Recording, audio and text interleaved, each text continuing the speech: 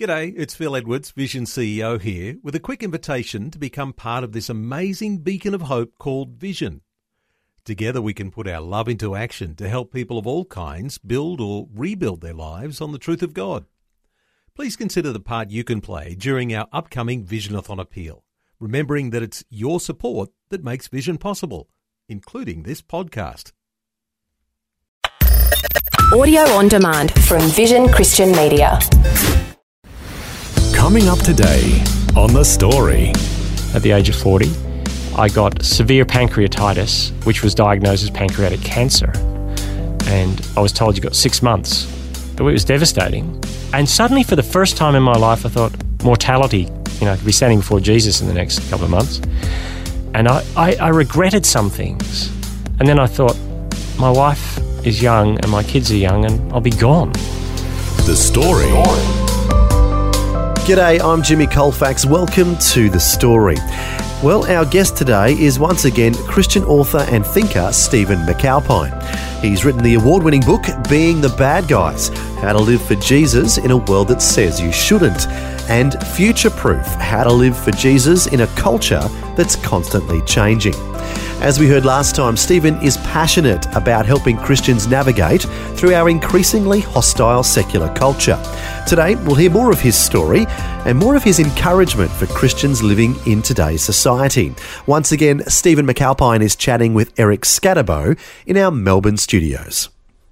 So I did ministry for quite some time, and I had one period of burnout, and we had a couple of kids, and 7-year gap between our children, which tells you it wasn't because we couldn't. We just go, if our daughter would decide to sleep one night, that would be great, So I think we struggled to think, would we ever have two? We went to England for a while to do some church planting things, and that blew up a little bit in our faces. It was a bad church experience in the long run. You were the pastor? No, I was sort of involved with a network that we were coming back to be involved in a network, setting up a network here, but relationally it went south. And I felt, that's terrible. And we felt crushed by it. At the same time, and this is probably one of the key issues in my life, at the age of 40, I got severe pancreatitis, which was diagnosed as pancreatic cancer when my son was 1. And I was told you got 6 months. Oh, wow. And it was devastating. That focuses the mind. It certainly does. Yeah. It certainly does. And suddenly, for the first time in my life, I thought, mortality idea. I could see, I could be standing before Jesus in the next couple of months. And, wow. And I regretted some things, like how come I pushed work so hard all the time? I felt I did. Now, we didn't do family holidays very well, and we didn't do downtime together very well. And it's funny how that was just one of my main regrets. And then I thought, my wife is young and my kids are young and I'll be gone. But at the same time, the lever of Jesus is king and he's in control and he has loved me, and my worthiness isn't on the basis of my performance but on the basis of his performance for me, was incredibly enriching. It enriched me and it enlivened me and gave me hope whatever happened. So it was an amazing test of, does this Christian thing carry it? And it did. That's the good news. Yeah, that's great. And it felt like, it wasn't like, how dare you, God. It felt like God really stepped in at that time in my life in a very interesting, important way. In the end, it was a misdiagnosis, but I had major surgery. I ended up out of action for a year, because I did have pancreatic problems. I lost a lot of weight, and you're lying in hospital with your guts cut open, unable to move, with pumps coming out everywhere and, a catheter for a couple of weeks. And I remember feeling that I'd been brought so low for God to remind me that I rest on him. It's bedrock here. Yeah. And bedridden bedrock, really. And it felt like there's a song in a Sovereign Grace song, you stripped me of everything I have so I would depend on you.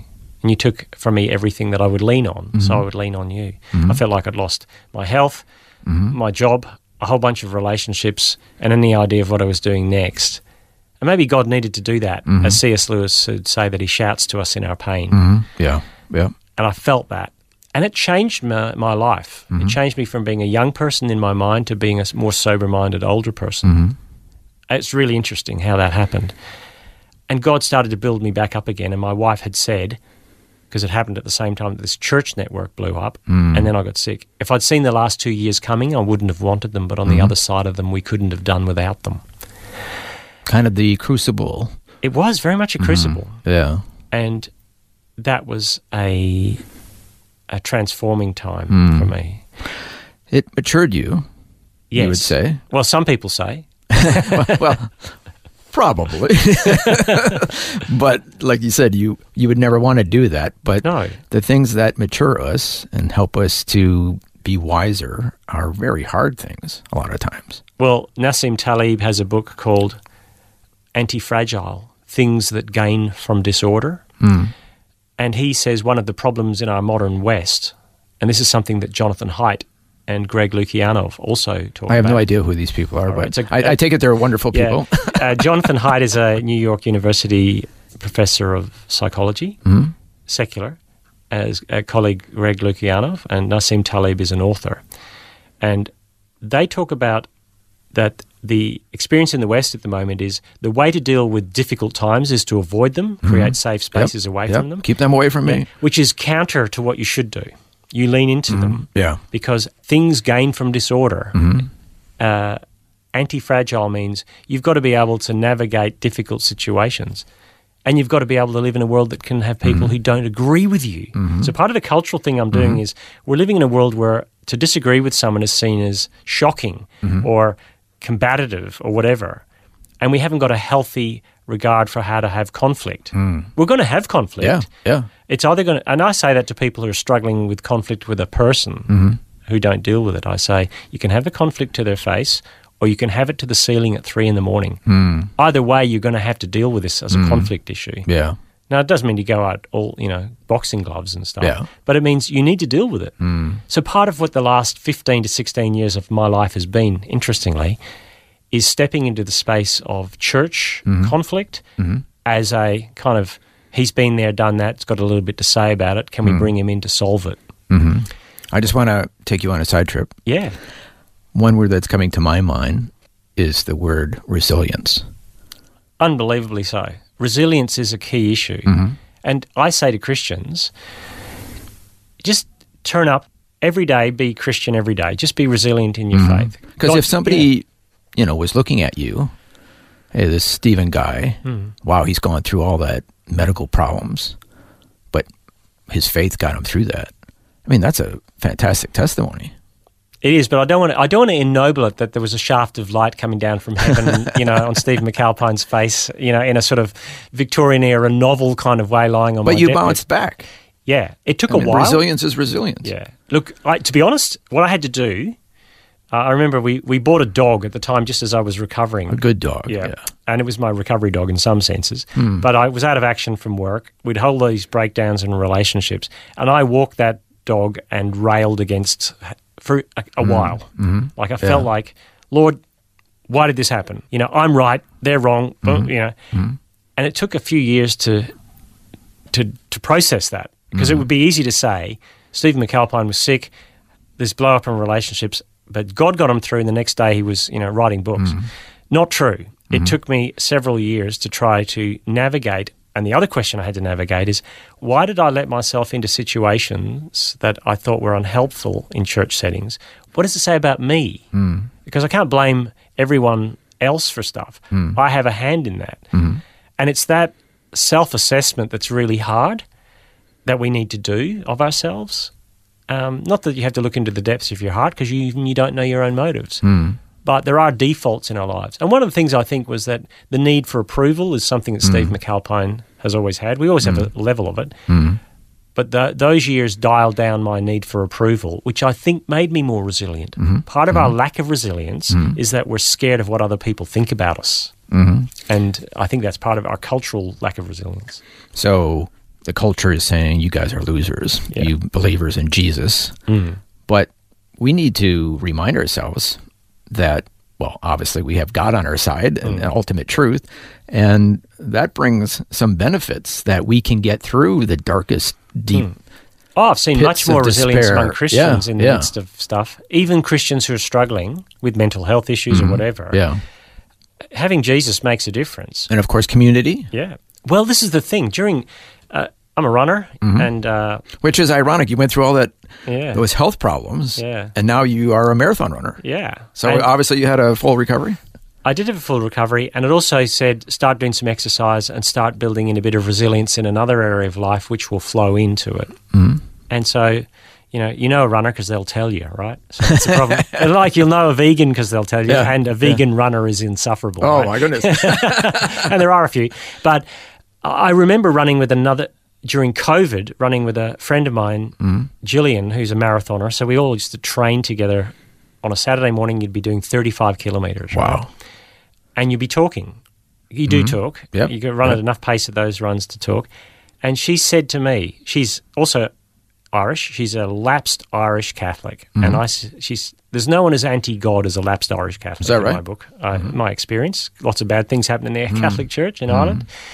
And she said to me after COVID, because she was involved with a lot of Christian runners as well, I envy you Christians. I said, what? You can't envy us Christians. You're a lapsed Irish Catholic. And she said, during COVID, the way you did community life together and helped each other, she said, I'm a migrant. Her husband and her daughter, they're the only ones from her family living in Australia. And she said, we didn't have any, well, you guys offered us stuff, but our other friends didn't. But your Christian community was amazing. I went, yeah, it was. I took it for granted that it would be amazing. But why take it for granted? That's a gift from God. Yeah. Brought the unity of the Spirit in the bond of peace. And we do life together. That's just what we do. Yeah. But it's not what everyone else does in the world, and they're finding that out. Part of the things I'm writing about are the increase in loneliness, the fact that in Australia, 1 in 4 households is a single-person dwelling. And that will increase. It's the same in the US, same in Canada, same in New Zealand, Western countries. And it's not simply that people haven't found someone else to live with. They don't want to. It's too hard. It's too conflicting. It's all those things as well. And we're aging population. And so the gospel gives you a community of people who range from just being born to 90 and puts you together. And yes, you do things in certain age cohorts, but it puts you together in a way that no other community puts you together. Yeah.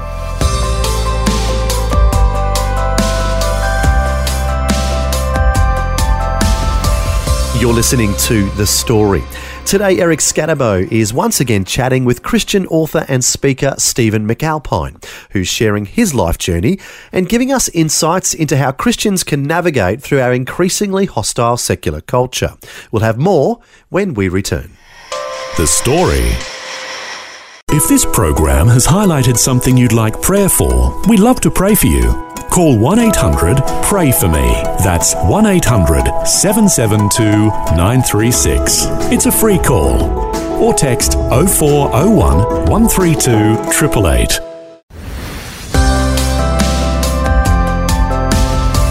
Hi, I'm Jimmy Colfax, and this is The Story. Our guest today is once again Stephen McAlpine, who's the author of the award-winning book, Being the Bad Guys, How to Live for Jesus in a World That Says You Shouldn't.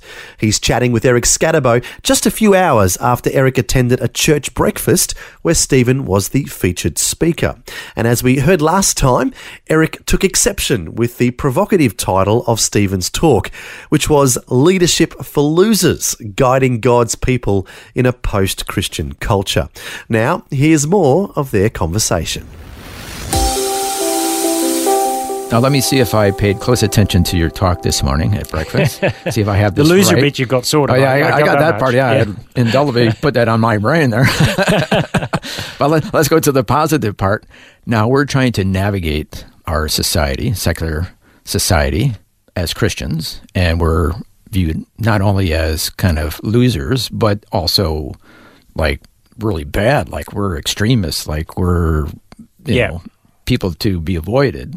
Now, one of the things that is happening is that even though society in one sense is saying that, but individually you have people like the person you're running with who are saying, hey, I've seen you do life and I like Yes. aspects of your life. Yes. And your answer, if I remember this correctly, is to lean into your faith, even though it would be easy to say, oh, no, I think I'll just kind of tone down my faith because people are not going to like it. But you're saying lean into your faith. Well, I think there's a deep cultural hunger and a deep cultural malaise, and that the Christian community, counterintuitively, shouldn't fold its wings quietly and hide out in the back blocks. And nor should it say, look how sane we are, we're just like you. My son learning to skate on the top of the ramp. Skateboard? Yep, skateboard. His instinct is to lean back when you're trying to drop in the bowl.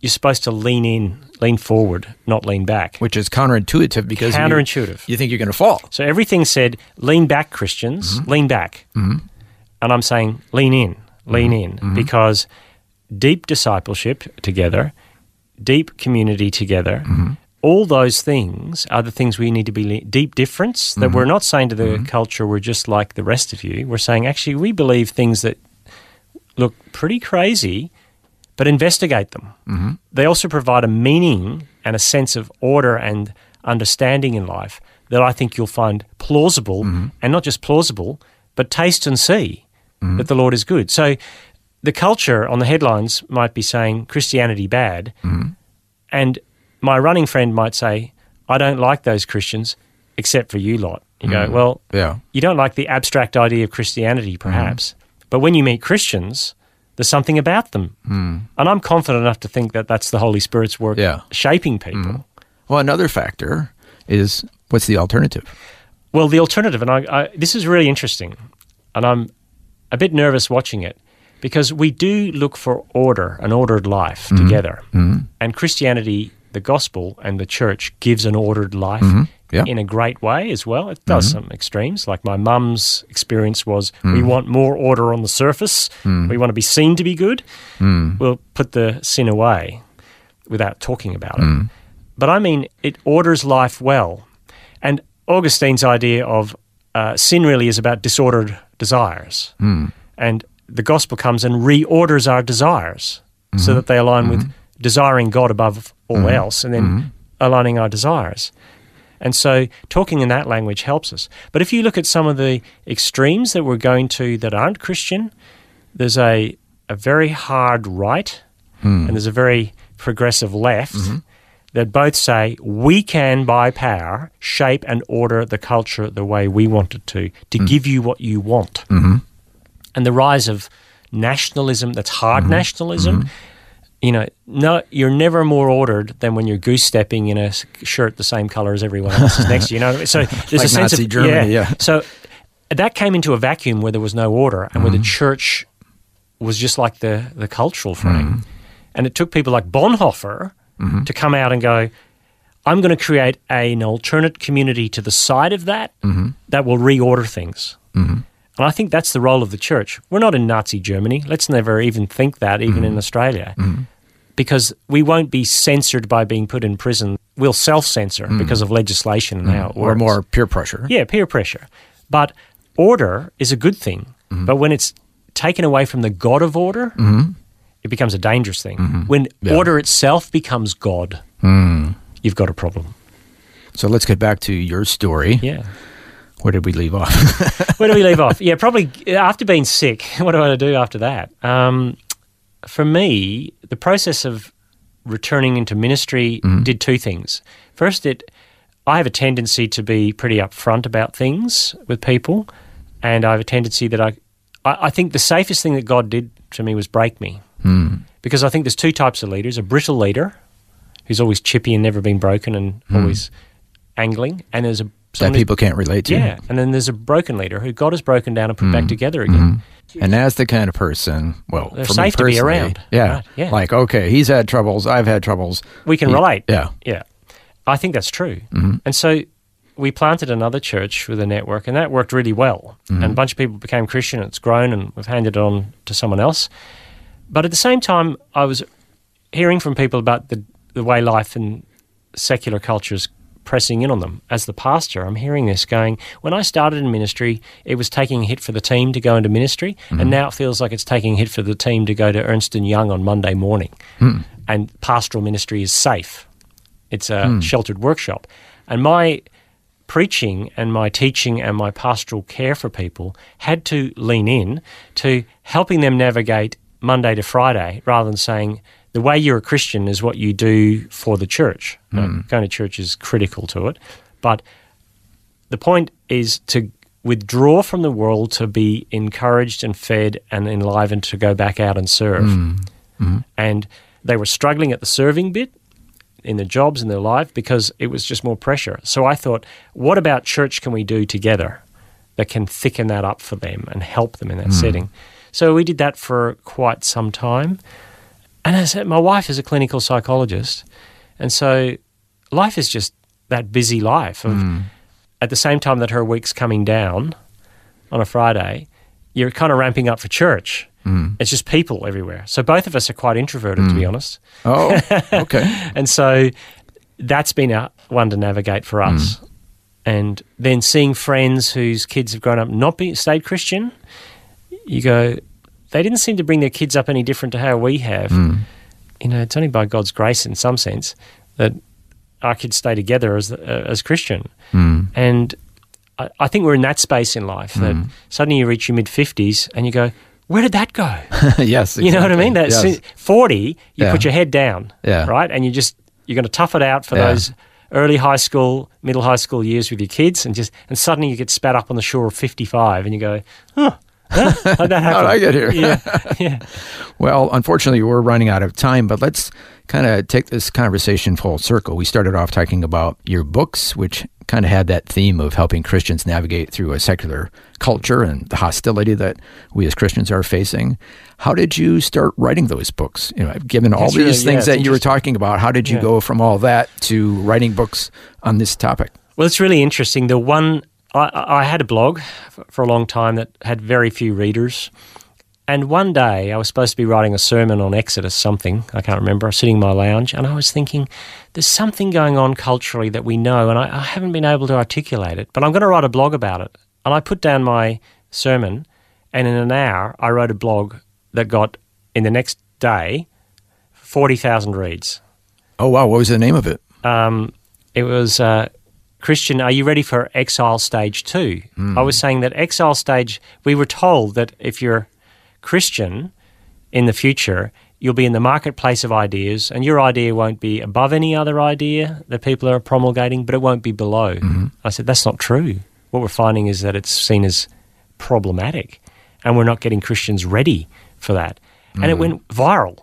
And then I'd always been able to... Touched a nerve. Yeah, I've been able to bang out 1,000 words an hour, forever. Going back to your journalism days. Yeah, that's right. I started writing more blogs and it just got more and more readership. And at that point, it's very easy to go, I'm going to lean into the shock, horror, skies falling blog posts. But I went, no. Which is so common. Yeah, it's common and it'll get you clickbait. But what I said is, okay, I want to lean into some of those things, but I want to say the gospel offers us something different. And then I was offered by the company that published my book. They'd read enough of my blogs. And then I started to get asked to speak on events about this and then podcasts and things like that. And they wrote to me and said, would you like to write a book about this? Being the Bad Guys. I came up with the title, Being the Bad Guys. Would you write us a book? And I thought, how hard would it be to write a book? Should be easy. I can write 1,000 words in a...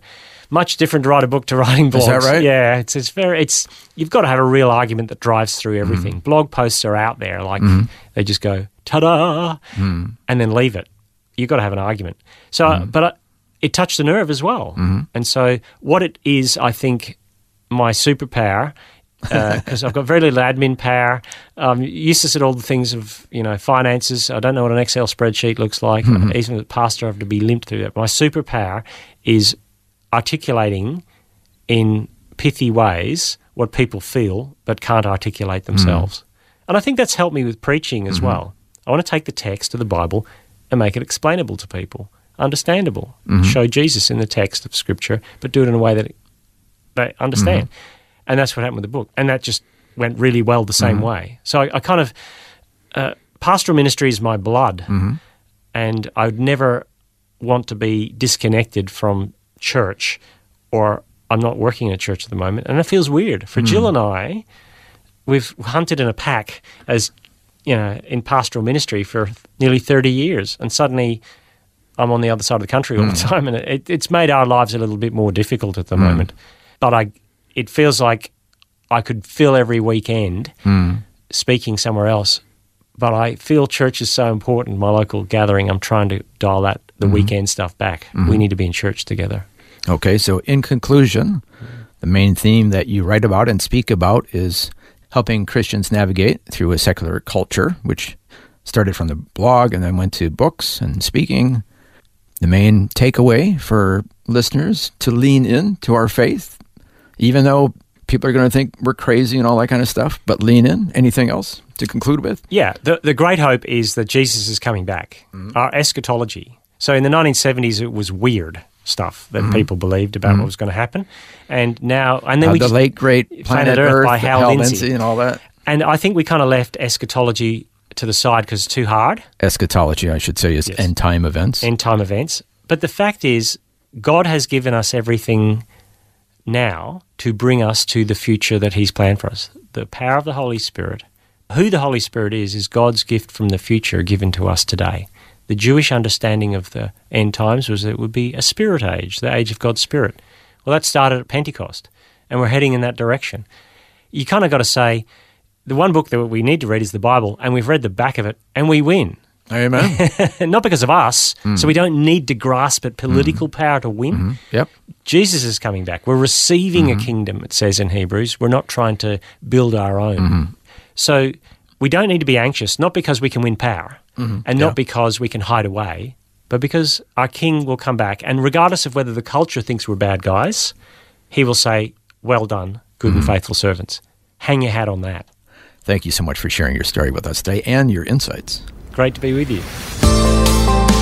Well, that was part 2 of Eric Scatterbo's conversation with Christian author and speaker Stephen McAlpine. To find out more about Stephen's books and his views, you can go to his website, which includes his blog writings. It's stephenmcalpine.org. Once again, that's Stephen with a PH, stephenmcalpine.com.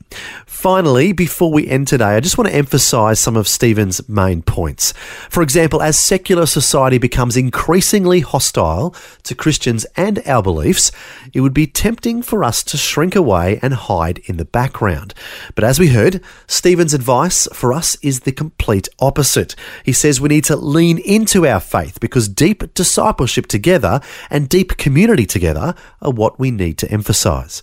We know that our faith provides us meaning and a sense of order and understanding that we can lovingly challenge our non-Christian friends to investigate. And at the end of the day, we know that God designed all of us to yearn for meaning and purpose and living in community. And when non-believers go through trials and tribulations, they want to know what makes us different. It is then that we can turn to them and say, taste and see that the Lord is good. Well, thanks so much for joining us for part 2 of Stephen McAlpine's story and some of his thought-provoking viewpoints. Until next time, I'm Jimmy Colfax, encouraging you to share your story with someone today. The Story. Just another way Vision is helping you look to God daily. Thanks for taking time to listen to this audio on demand from Vision Christian Media. To find out more about us, go to vision.org.au.